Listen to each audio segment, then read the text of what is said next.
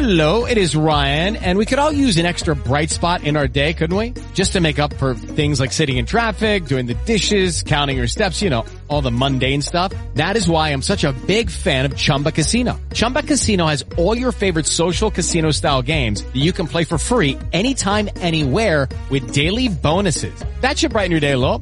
Actually, a lot. So sign up now at ChumbaCasino.com. That's ChumbaCasino.com. No purchase necessary. VGW Group. Void where prohibited by law. See terms and conditions. 18+.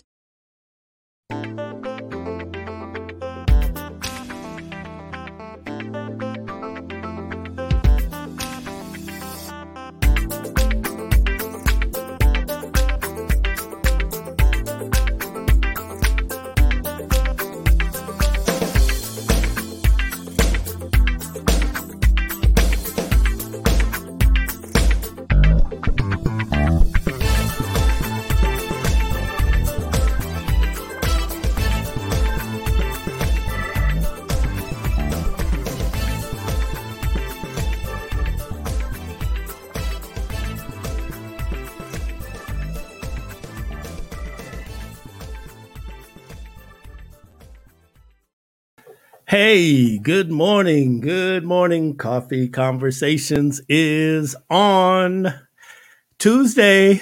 You know what it is. I don't know why I was feeling like this. Taco Tuesday. Taco Tuesday. You know. That's how we do it. Southern California. We here. How y'all doing today? Everybody good? Everybody good? Taking care of yourself? COVID-19 environment.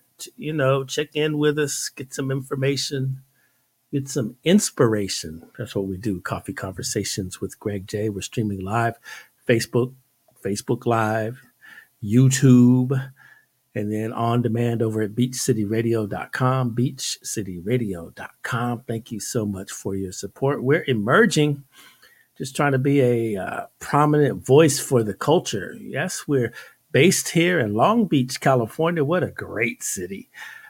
But we are global. We're reaching all over the world, all over the diaspora. You know how we do it. You know, academics, influencers all over the country, and indeed even live from the continent of Africa, because we are all about the culture. So in the news, right, they're talking, you know, a year ago, we had never heard of this COVID-19 coronavirus. It started breaking the news, and us here in the hood, we were like, hey, ain't no black people getting the COVID. You know, remember that? That's what we were saying. It's like, ain't no black people getting it. Whew. But here we are, man.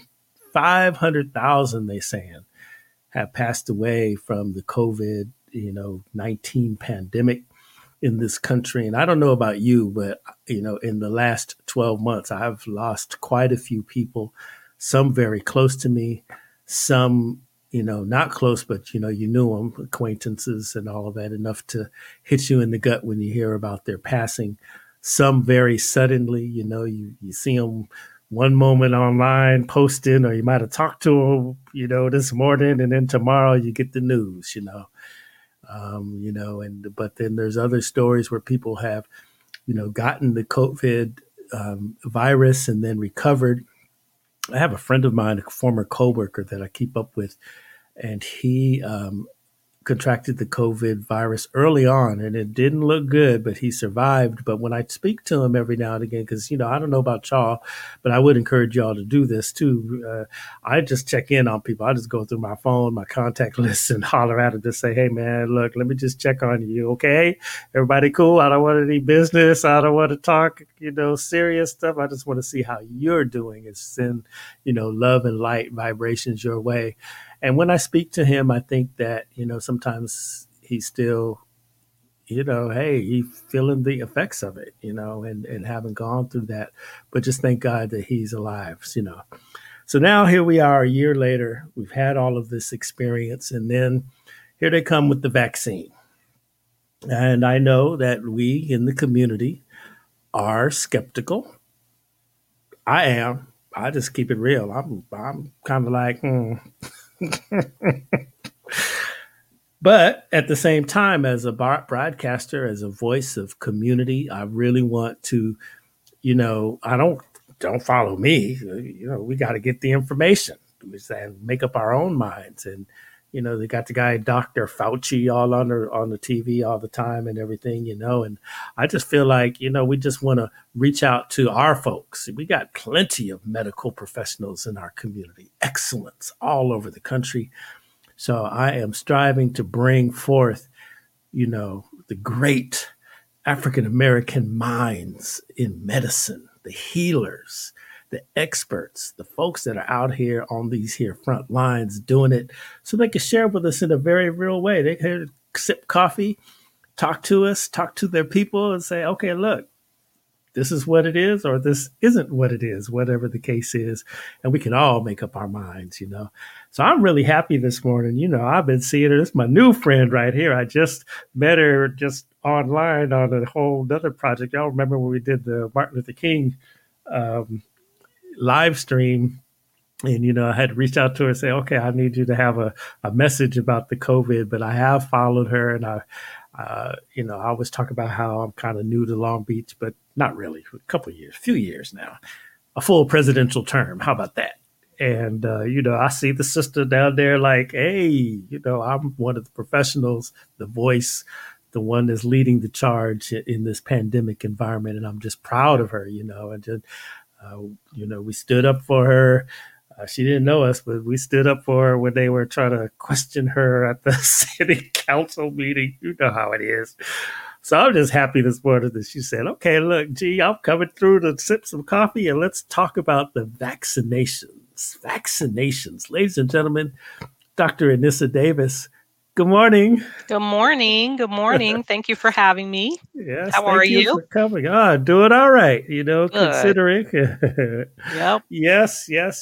Okay. So Dr. Davis, first of all, how are you doing? I know you've been out here taking care of all of us in this beautiful city of Long Beach, but hey, how are you doing? How's your family? Everybody cool?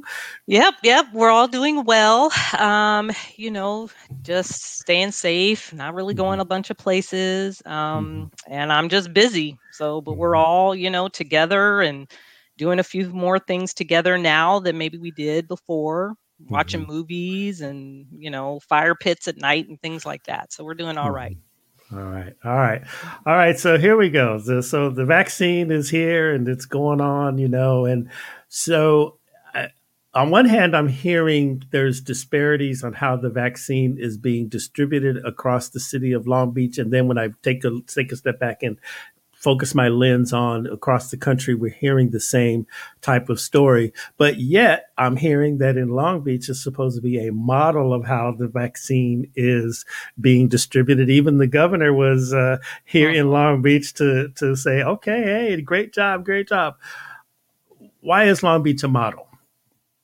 I think Long Beach is a model because we have been able to get the vaccine out efficiently and quickly. And at a large scale. So, and I think to many different sectors. So I think that really is helping to make us a model. However, you could still be a model and have room for improvement. And so around distribution to all of our communities is definitely where we are really working to improve access and improve folks getting shots in arms. So, I heard from the District 6, heavily minority community, and they were sharing that, hey, you know what, our seniors and the folks, the people aren't getting it. They have to travel too far to get the vaccine or whatever. From your side of things, is that a truth, or what are you doing to try to make sure that those people are served?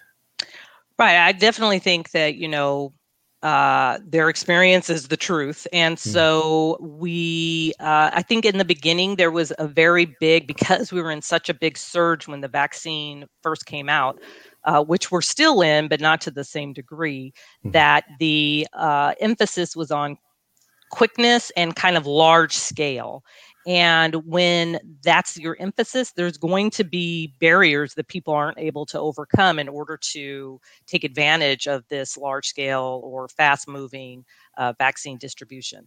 So now we are really working hard to address those barriers. So we have been out in the community. We've done some, we call them points of dispensing or pods. They're basically like mass vaccination clinics. We've done some focused towards Spanish speaking only populations. And we were at a park recently that focused on the Cambodian population. We did, I believe, 300 to 400 vaccines. I think that was just yesterday. And so we've been in parks, we've been at middle school. So we are definitely getting out there into the community to help address barriers of, transportation, the digital divide. We've also had community organizations working on getting people signed up. So like if you don't have a computer, you could call, those types of things. And then kind of the next phase, what we're gearing up for is having mobile teams who can go to homes. So if you're homebound or you have transportation, you don't have people that can take you to the mass vaccination site that will actually come to your home. And then also to senior living homes and like senior apartments and things like that. So that'll be ramping up within the next week or so. All right, Dr. Davis, you got all that going on. You're doing your job. But, I don't know. There's a lot of people out there like me who are like, okay, I'm looking at the history. I don't want to take the shot. Today, this is how I'm feeling. I'm not trying to take the shot. So then what would you say to me? So first I'd ask why. Like, what are your specific concerns around the vaccine? So here's the thing. That's probably a whole nother show. Here's the thing. When they had the swine flu years ago, I was in the Marine Corps, right? And they, inoculated us like right away. It was an order. Had to go down there to sick bay, get the shot, and keep on pushing. Got to do your job, right? And I have to say that I'm glad I did that. To this day, so 40 years later, I rarely get sick. I just don't get sick. And I always say, I wonder if that shot they gave me, keeps me healthy.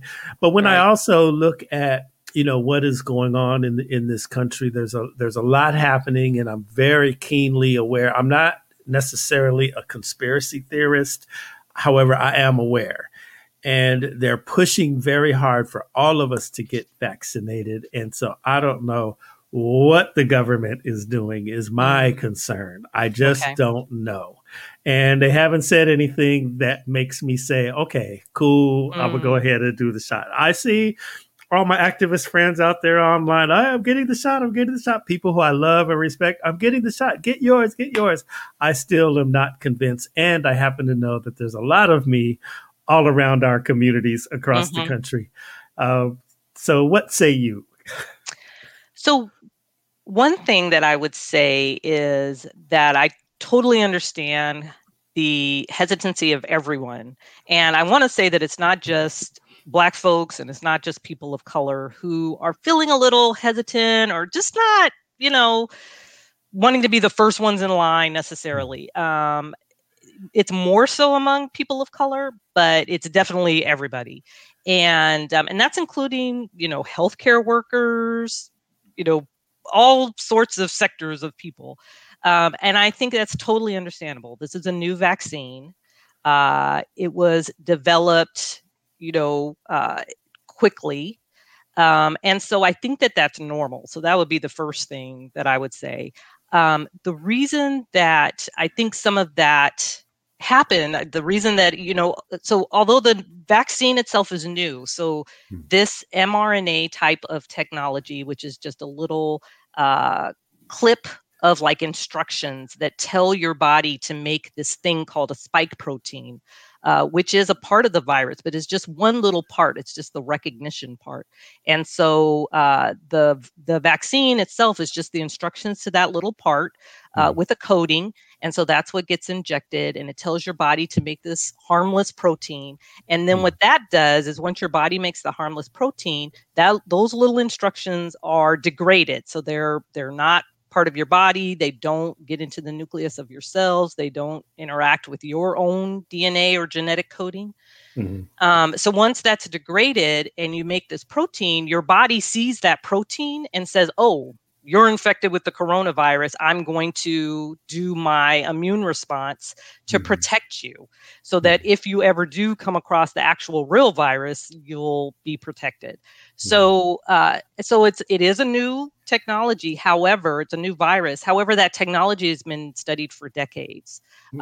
It's been studied for other types of vaccines. So Ebola, other types of influenza like the swine flu you were talking about. Cancer, they're using it to try to fight cancer. And so the technology has been studied in humans. It's been found to be safe. The main issue around why they haven't used mRNA vaccines until now was that mRNA itself is very fragile. And so it's very easily degraded. And that's why you have to use all these special like freezing temperatures and all those kind of things that you've heard. Yeah. So that would be the first thing I would say, that it is new. However, it's been studied for a long time. And then the other thing around the quickness of it, which I think I understand that would give people pause. This was a full global event. So usually when we're developing something, there's like a company here and a company there, and they're taking their time and they have to raise money, and, they have like 10 things maybe they're working on. But this really was a worldwide event. We're going to put a lot of money throughout companies throughout the world, just so that you can focus on developing this. A lot of companies work together, like the Pfizer vaccine is BioNTech. With Lucky Land Slots, you can get lucky just about anywhere. Dearly beloved, we are gathered here today to... Has anyone seen the bride and groom? Sorry, we're here. We were getting lucky in the limo and we lost track of time.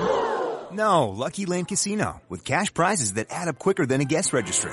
In that case, I pronounce you lucky. Play for free at LuckyLandSlots.com. Daily bonuses are waiting. No purchase necessary. Void where prohibited by law. 18+. Terms and conditions apply. See website for details. Judy was boring. Hello. Then Judy discovered ChumbaCasino.com. It's my little escape. Now Judy's the life of the party. Oh, baby, mama's bringing home the bacon. Whoa, take it easy, Judy. The Chumba life is for everybody. So go to ChumbaCasino.com and play over 100 casino-style games. Join today and play for free for your chance to redeem some serious prizes. ChumbaCasino.com. No purchase necessary. Void where prohibited by law. 18+. Terms and conditions apply. See website for details. Which is in Germany, and then a company here in America. And so there was a lot of money and a lot of focus. And they also did a lot of research kind of all at the same time. So they did their studies like very quickly, but they still didn't skip any steps. It's just that they really focused on this because it was such an important issue and people were dying. The other thing I'd like to say, because I do feel that, and totally understand that Black folks have not really gotten a fair shake in our healthcare system. I think there's a lot of things that have been done to us historically. We've talked a lot about the Tuskegee Institute, which was a government-funded study that basically let people have syphilis when there was a treatment for it, but they didn't give it to Black people because they wanted to study what the effects of untreated syphilis were. So that was a horrible thing, that you withheld medicine, life-saving medicine from a group of people. There's also, Henrietta Lacks, where she had cervical cancer and they took her cells without her knowledge. No one in her family got compensated. And those cells are used today to, anytime you're growing a cell when you need to study something, it's usually a descendant of her cells. And so there's a lot of things that I think we can all point to. And then I think how we're treated right now, within the healthcare system. But I want to say for this vaccine was created by us and with us and for us. So an African-American woman, Kizzmekia Corbett, actually developed the Moderna, which is one of the mRNA vaccines, and we were a large part of the studies, 10 to 13% of the people who were studied to get these vaccines authorized were African Americans, and then a much larger part were people of color in general, which is something traditionally we have not seen. We haven't seen that Black people are a part of clinical trials to the extent of what our population is, which is about 13%. And it's and I want to say it's just for us, this we're the ones dying, like you said, and so that's why I think it's important that we take advantage of the vaccines. All right. So you say for us, by us. And with us. And with us. Okay. So, okay. Here's Sheena Burns. She's asking, have you personally analyzed the contents of the vaccine? I've looked at the list. So I know that I can't rattle it off the top of my head, but I know that there's the mRNA and there's the polyethylene glycol. So it's just the little structure of the mRNA, and then there's a coating. And so the coating is what gets it into the cell. And so that has polyethylene glycol, which is something that you see in other, like when you need to have a colonoscopy or a laxative, it's in that. And then there's something else called polysorbate, which is an additive that's in foods. And then there's a few other things. So I have looked at it. I don't know if there was a specific question that she had. I think the other thing I just want to say, around the vaccine hesitancy and what's going on now. So I think that one of the important things is the context of the situation that we're in. So it's one thing when somebody's asking you to take a vaccine or to do something you're a little hesitant about, and maybe there's 2 people that have been infected and 5 people have died. But I think, really looking at the context of where we are now, we've had 500,000 people in America who've died from COVID-19. At least 66,000 of those people are African American. And, when you look at that, and we've had nobody who's died from the vaccine, and we've had millions of doses now that have been distributed throughout the United States. And so I think that that's also something that I keep in mind when I'm trying to make decisions. What is the risk of not doing the thing versus the benefit of doing the thing?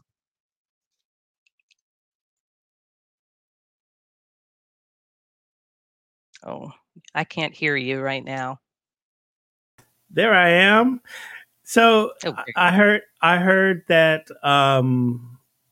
I did hear that people died from that, though. They took the vaccine and then were gone. So there were some news reports. There have been reports of people who have died within a time period after having the vaccine. I have not seen that it has been tied to the vaccine. So I have not heard that they felt like the vaccine was the thing that caused the person to pass away.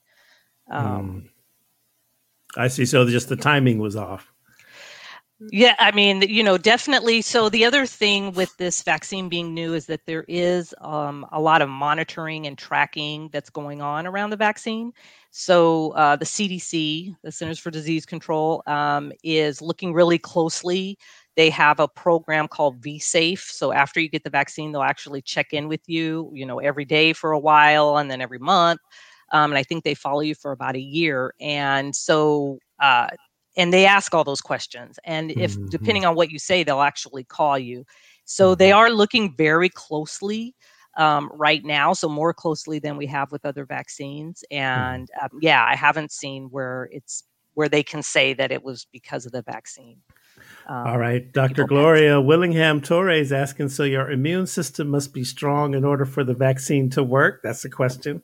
And then she's asking, would there be a difference in expected outcomes for persons with a compromised immune system?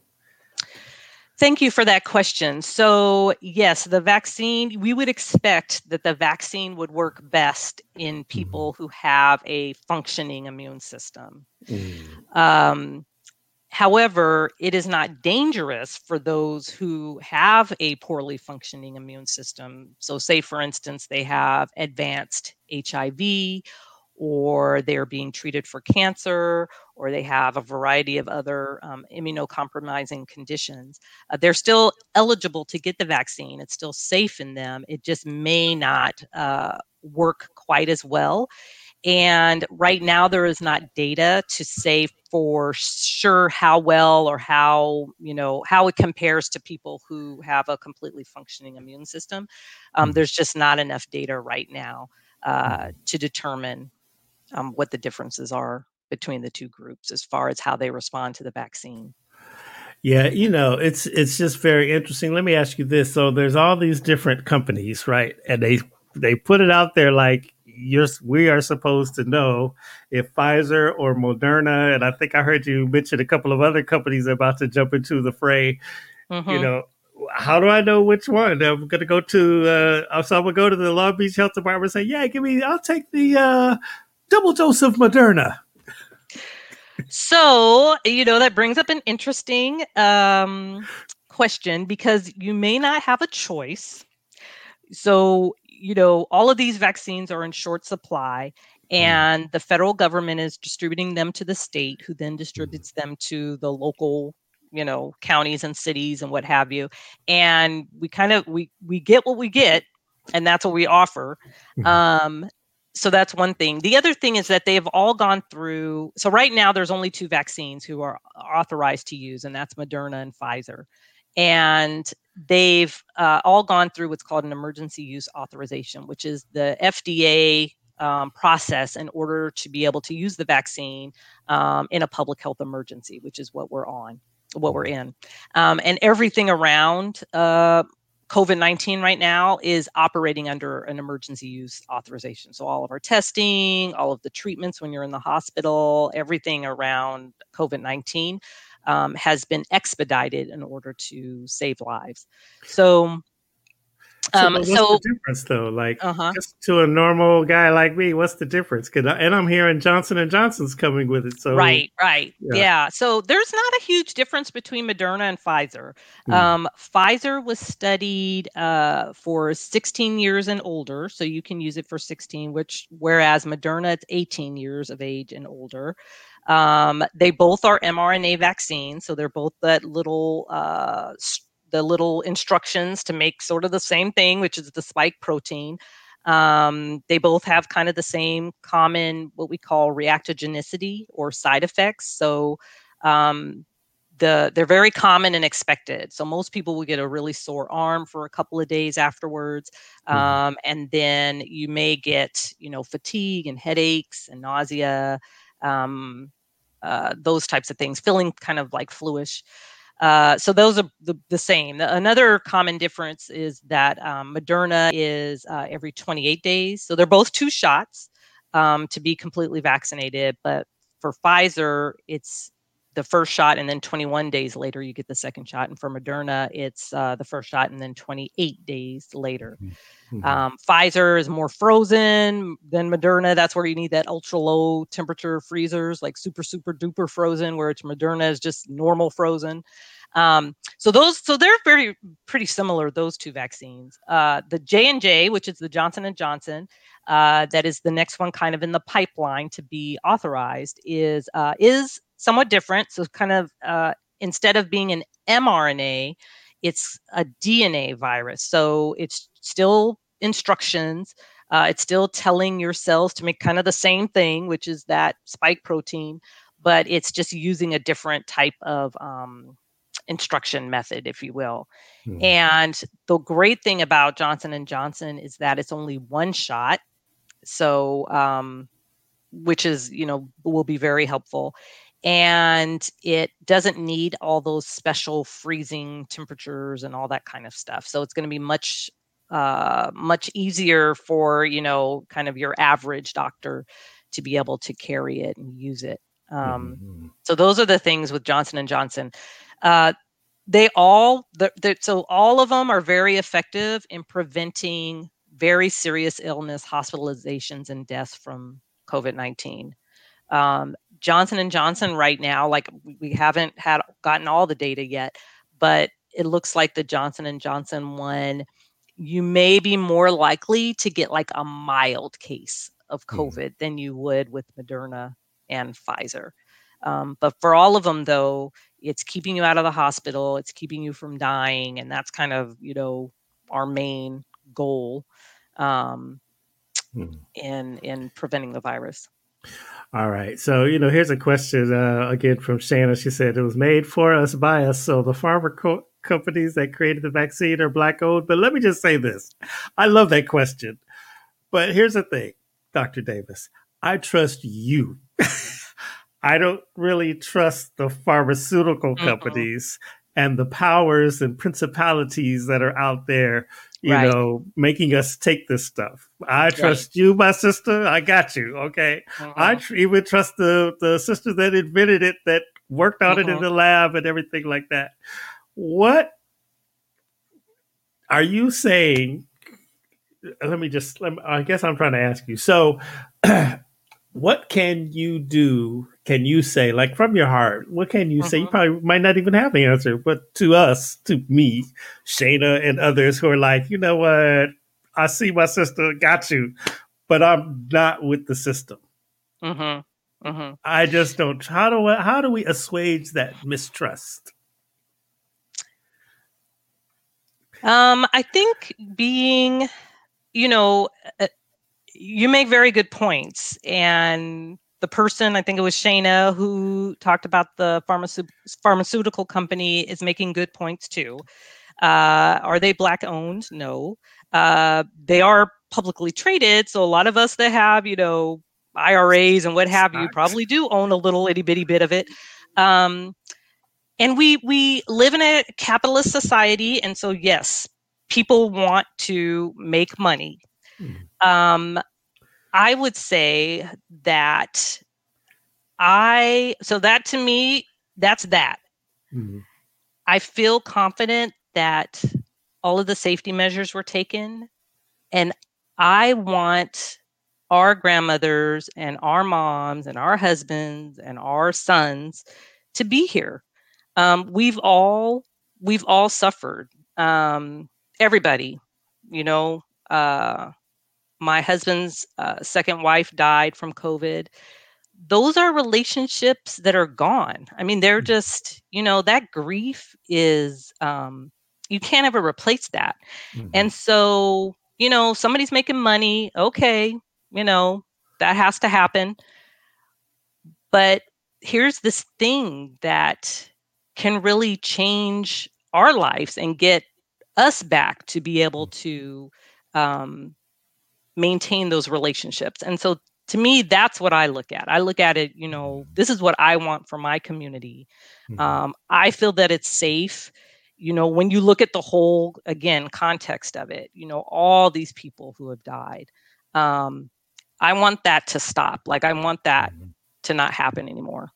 And so I think I'm willing to kind of step out a little bit. I'm scared as well. Like, I'm not a first in line type for new treatments in general.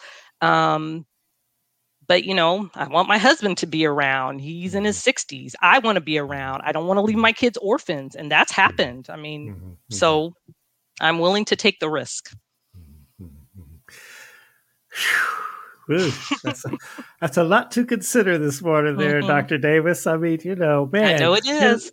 Let me share a screen with us here for us here. Just kind of really look at the statistics that have happened. I found this earlier today. So this is a chart. Judy was boring. Hello. Then Judy discovered ChumbaCasino.com. It's my little escape. Now Judy's the life of the party. Oh, baby, mama's bringing home the bacon. Whoa, take it easy, Judy. The Chumba life is for everybody. So go to ChumbaCasino.com and play over 100 casino-style games. Join today and play for free for your chance to redeem some serious prizes. ChumbaCasino.com. No purchase necessary. Void where prohibited by law. 18 plus terms and conditions apply. See website for details. It is Ryan here, and I have a question for you. What do you do when you win? Like, are you a fist pumper, a woohooer, a hand clapper, a high fiver? I kind of like the high five, but if you want to hone in on those winning moves, check out Chumba Casino. At ChumbaCasino.com, choose from hundreds of social casino style games for your chance to redeem serious cash prizes. There are new game releases weekly, plus free daily bonuses. So don't wait. Start having the most fun ever at ChumbaCasino.com. No purchase necessary. VGW Group. Void where prohibited by law. See terms and conditions. 18 plus. Just Google COVID statistics, Long Beach, right? So, LA counties had 32,429 cases. And let me just go over here and scroll down a little bit. So, I mean, that's a lot of folks. Mm-hmm. And how many in Long Beach, California? You've had quite a few? We've had, let me find exactly. Let me look. It's been, I think we tipped 500. So let me see. I typed in Long Beach, but it only gave me the county. Let's see. Okay. We've had, oh my goodness, we've had 808 deaths. It's amazing how you don't look at something for one day and just these huge, or 2 or 3 days. So yes, we've had 50,855 confirmed cases, and we have 808 deaths. And the thing that's difficult with that, like it's us, it's Black people, it's brown people. So it's not hitting, where are we? Let's see, it's not hitting us evenly, unfortunately. Now, here's the thing. All right. So see right here where I have it. All right. Right after, here we had this great uptick, right? They were talking about the surge and everything like that over the holiday season. And then President Biden and Vice President Kamala got elected. This is how I see it. Okay. Then all of a sudden it started going down drastically. How is that possible if we were having such a hard time with the surge, and then when the new administration comes in, the reports are that it was dropping so bad?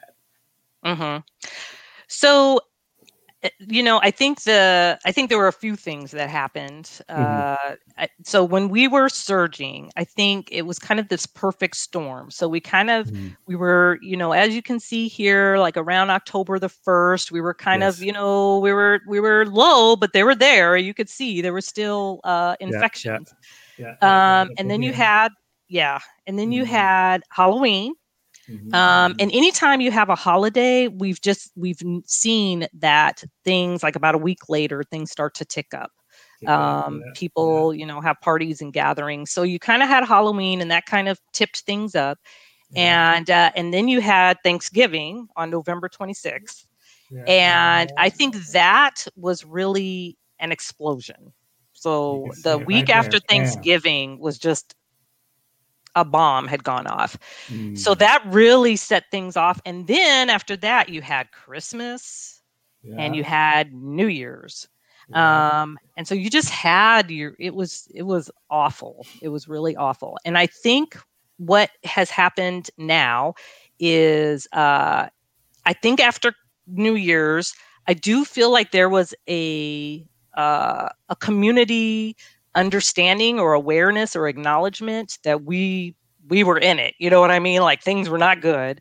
And I think people really stopped gathering for a while, to be honest. We also the state did a regional stay-at-home order that was around for Long Beach and Los Angeles County. That was around the 10th of December. So that also probably is playing a part in things getting a little bit better, because that's when we stopped outdoor dining and we lowered the capacity limits for stores and things like that. But then I think a lot of it was just, in February, I heard a lot of people didn't get together for the Super Bowl. I think fewer people traveled over the President's Day weekend. I think fewer people got together on Valentine's Day. And I think those are the things. And then I think the other thing is that it's estimated now that about 50% of people in Los Angeles County and including Long Beach have been infected with the virus. So now your susceptible population has gone down as well, because there's this huge proportion of the population that's already been infected. So I think those are all the things. And then vaccines, although, we've given out probably, I think 50,000 vaccines in Long Beach. I believe about 5% of at least our older population, 5% of all of our population in Long Beach has had at least one vaccine. I think around 50% of our senior population has had at least one vaccine. So that's playing a part too. So I think there's a whole bunch of things that are helping us really get this momentum of improvement and decreasing cases. So, this graph we're looking at, this is for California in general, and you have 3.54 million cases with 49,531 deaths thus far. You're saying 50% of the people have COVID? So that's the estimate for Los Angeles County. 1 out of 2. So every other person. Yeah. So we've had this huge amount of people that have had symptomatic infection. And we know that about 40% of people who are infected don't show any symptoms at all. So there's probably a lot of people that have been infected and they just don't know it because they were lucky enough not to have any symptoms. So, and when you look at Long Beach, so 50,000 people that we know have had a positive test, right? Our population is 460,000. So that's just 10% right off the bat that we absolutely know. And then we also know that there's 40% who don't have symptoms at all. You know that there's going to be a percentage of people who got sick and just didn't go get tested.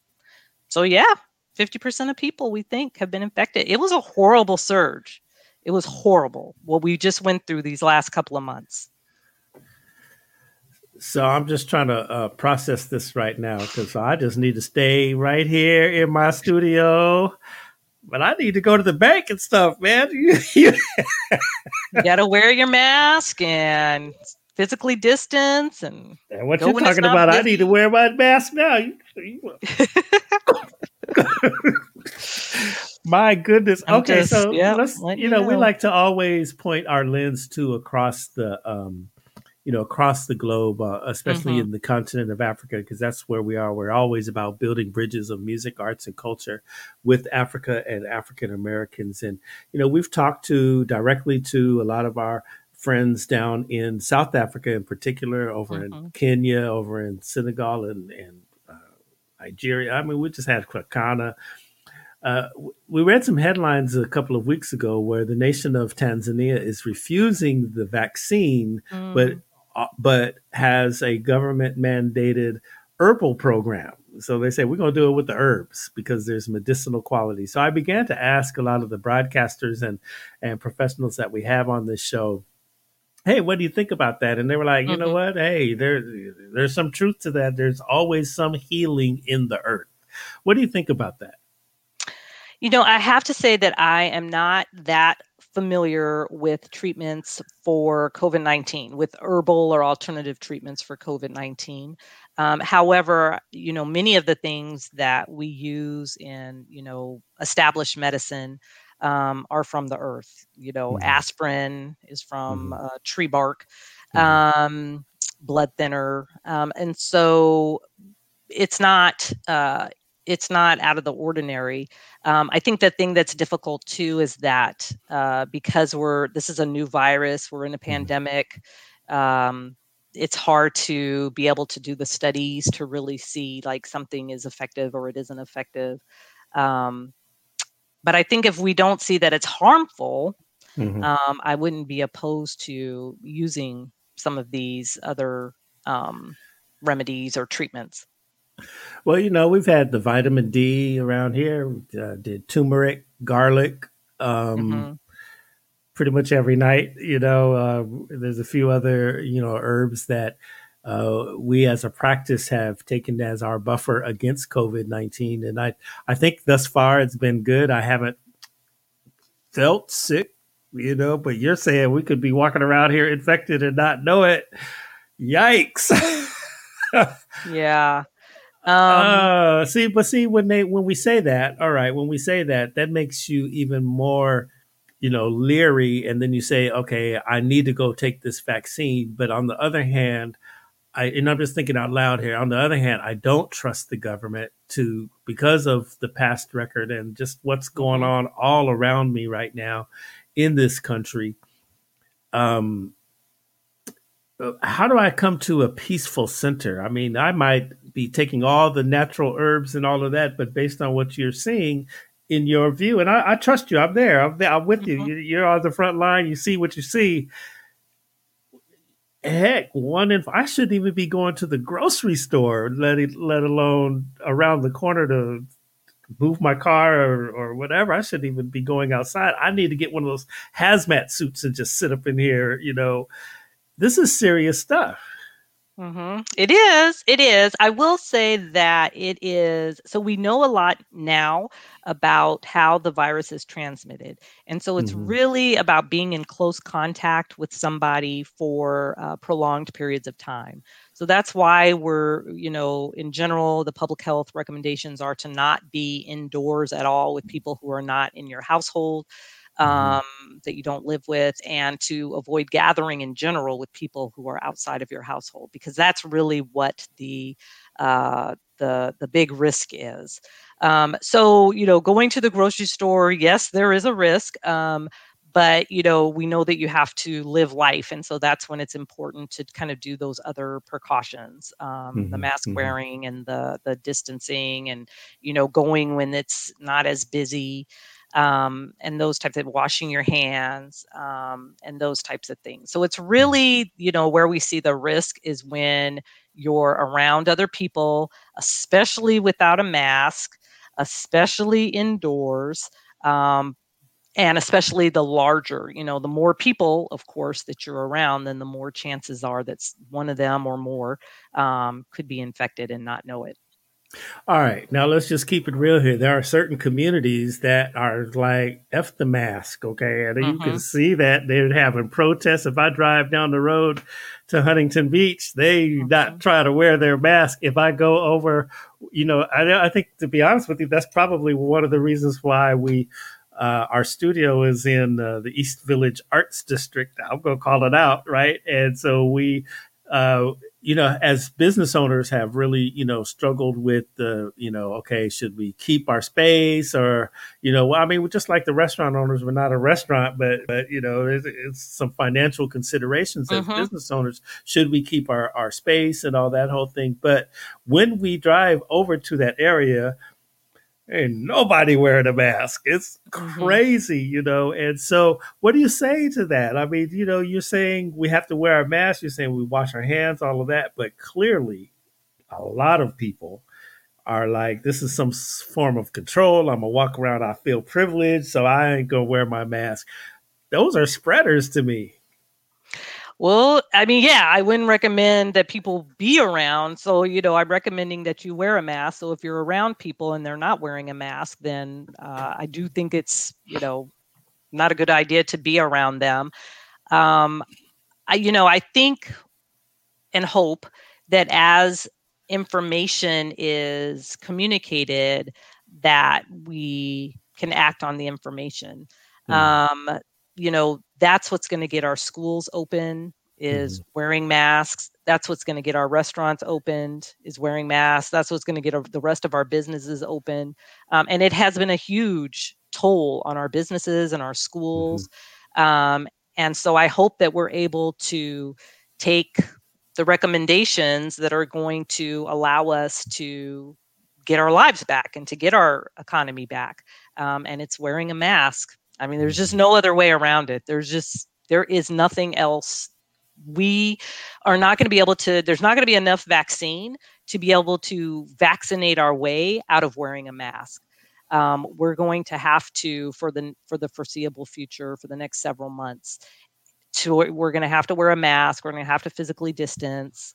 And again, I feel like, when you look at it and you look at the costs and benefits, I'm like, I'd rather wear a mask and know that we're safe and able to get schools back open than to not wear them.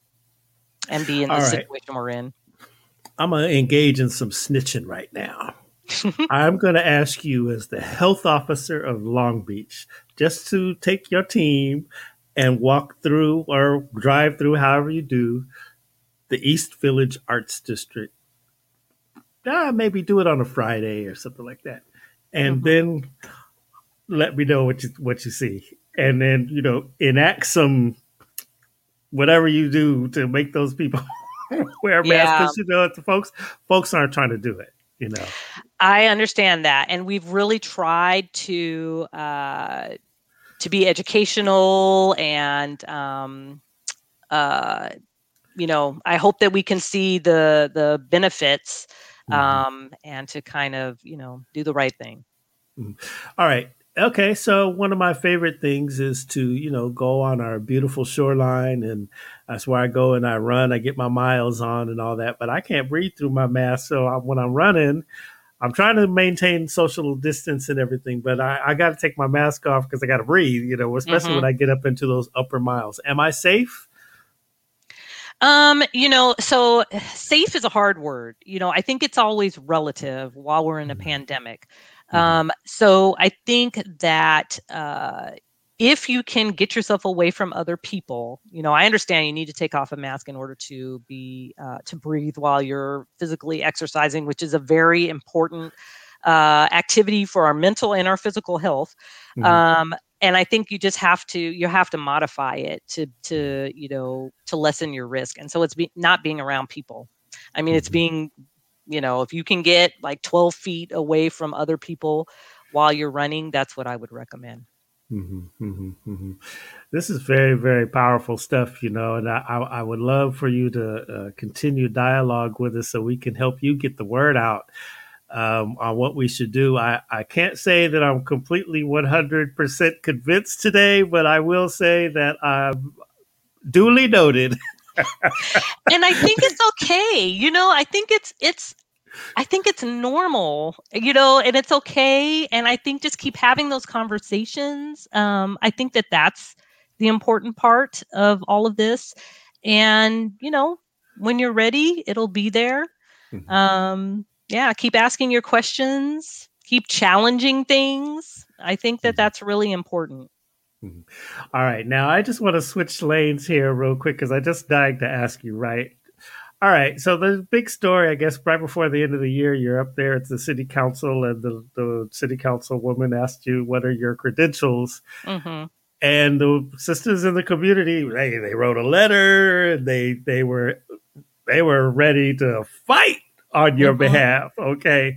Did you feel marginalized in that line of questioning? Because you know what, to be honest with you, they have a point. Sometimes, that's our badge that we have to wear historically, where you're constantly having to prove themselves. But just you personally, did you feel, marginalized at the time?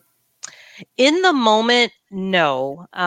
When you're doing a presentation in front of a lot of people, there's a lot of adrenaline and nervousness. And so, no, I just felt like, this was, a question that was easy to answer. I felt like it was a great opportunity to talk about my credentials and my connection to Long Beach. Really, it wasn't about the medical credentials, because I really took that for granted. I'm a health officer. You have to be a doctor. I didn't understand, like, a lot of people don't really know what a health officer is, and that it actually is a medical doctor. But no, I was just like happy to talk about growing up in Long Beach, and doing my medical residency in Long Beach and graduating from high school in Long Beach.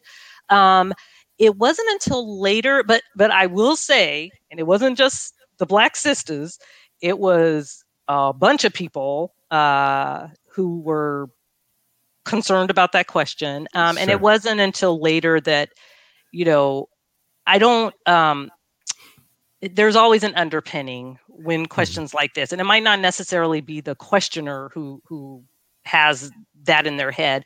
But I think what's been happening with the pandemic is that, those individuals that you were talking about who don't want to wear a mask and don't want to close their businesses are looking for whatever they can to discredit the message. Understood. And so if that's you being a woman, if it's you being Black, if it's, whatever, then they use that. And so I do think there was an underpinning of that in the questions that elected officials are getting, because people are just using whatever they can. Sure, but we're in this space now where racism and unconscious bias and all these fancy terms they have now are really coming to bear. And so I felt like that was a pretty interesting situation. I was like, yeah, because I've been in some situations where people are, and it might be coming. It's coming from that unconscious space, right? Where it's like, okay, what are really your credentials to do what you do? And you get, oh God, I got to explain to you, and you get frustrated. Is racism a public health crisis? Oh, definitely.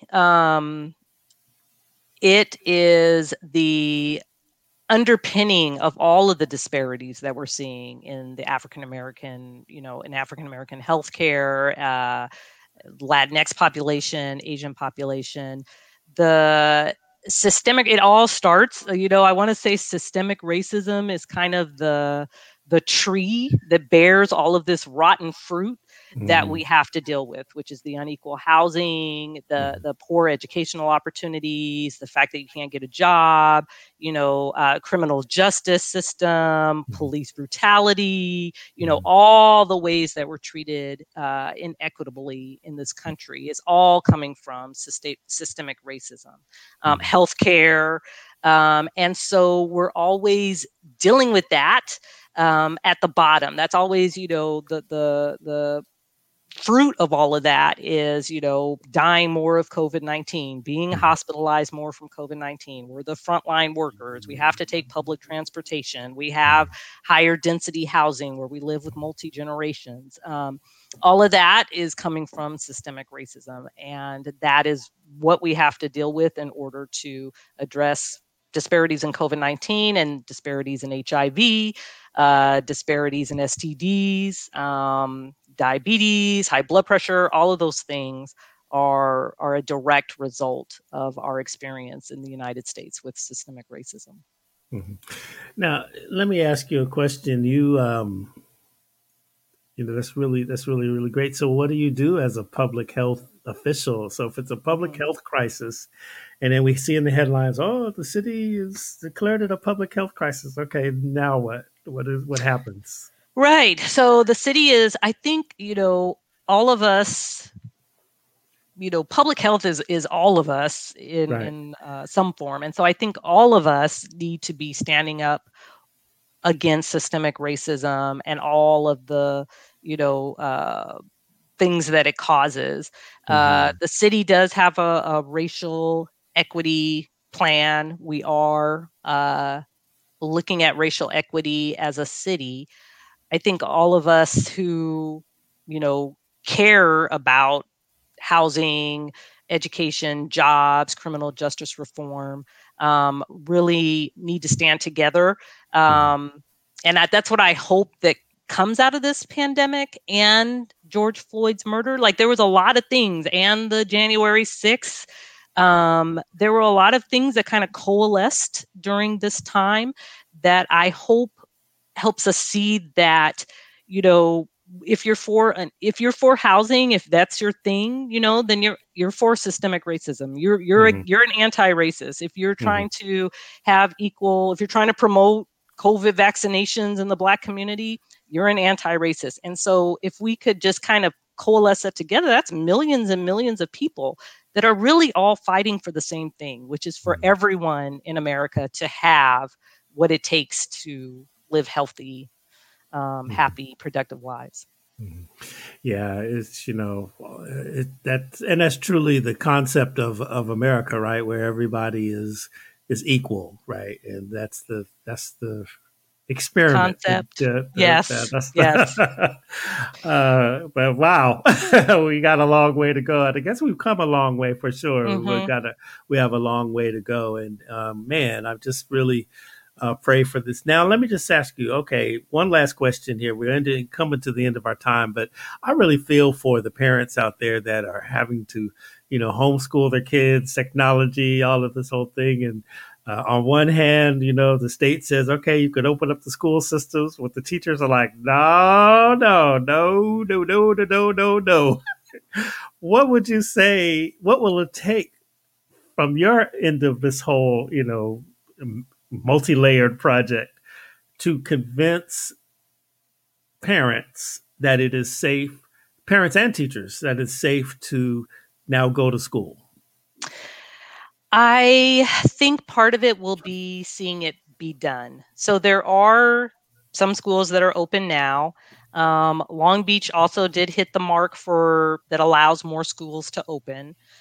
So I think just seeing, just like some people don't want to be the first one, but seeing what other people do and how successful they are, I think that will be important.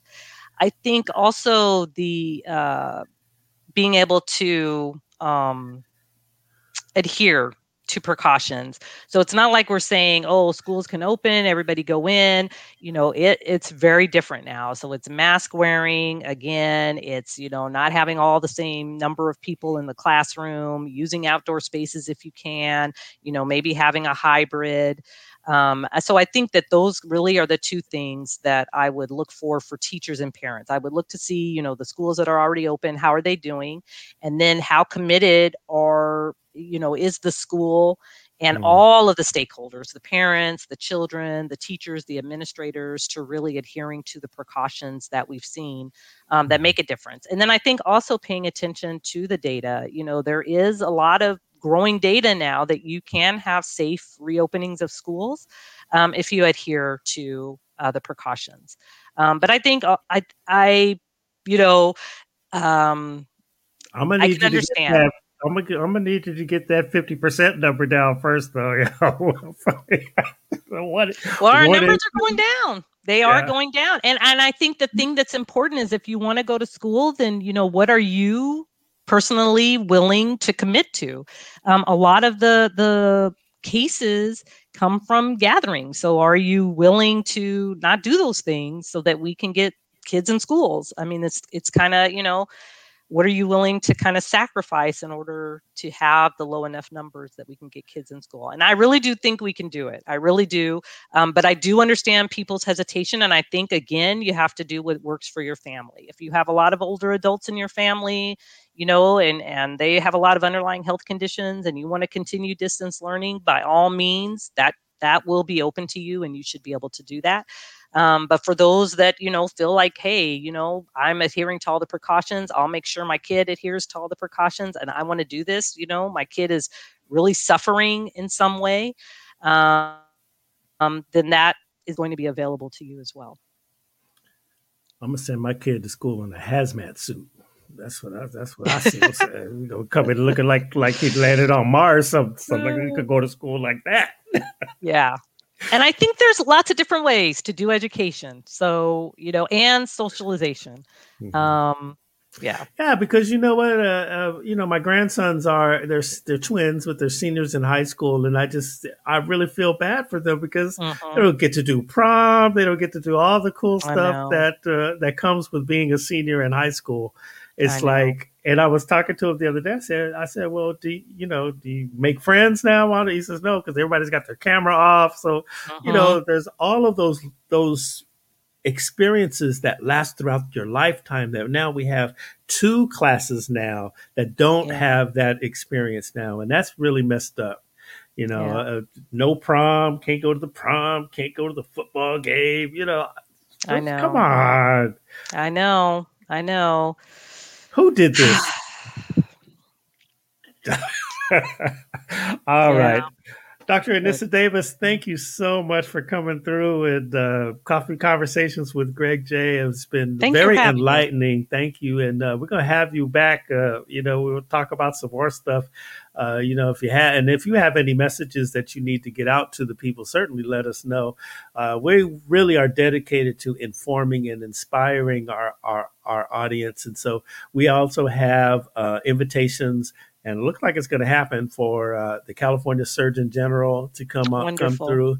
And that's Black woman, right? And the head of the Martin Luther King Community Hospital, the head of the Charles Drew University of Medicine and Science. So we're going to have a string of all-stars, including yourself, all these Hall of Famers to come through and talk to the people about, about this, how we're going to deal with this COVID-19, the vaccine. So are we safe?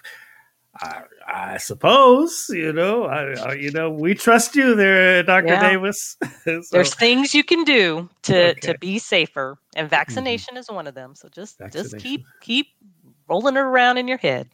All right. And thank you so much for doing this. This is really important. It sounds like you're going to have some great people to really provide information and to give a bunch of different perspectives. So that's wonderful. Thank you. Yes. Thank you. Thank you. All right, y'all. Look, you want to be here on Thursday because we're going to talk to, it's Black History Month, right? And you remember last week we had the guy from the San Bernardino Board of Education, Brother Hardy Brown II, great family and Black media, and showed us the slave chains and all of that. But right here in Long Beach, we're going to have the family of Sharon and David McLucas, with their exhibit Forgotten Images for one part of the show.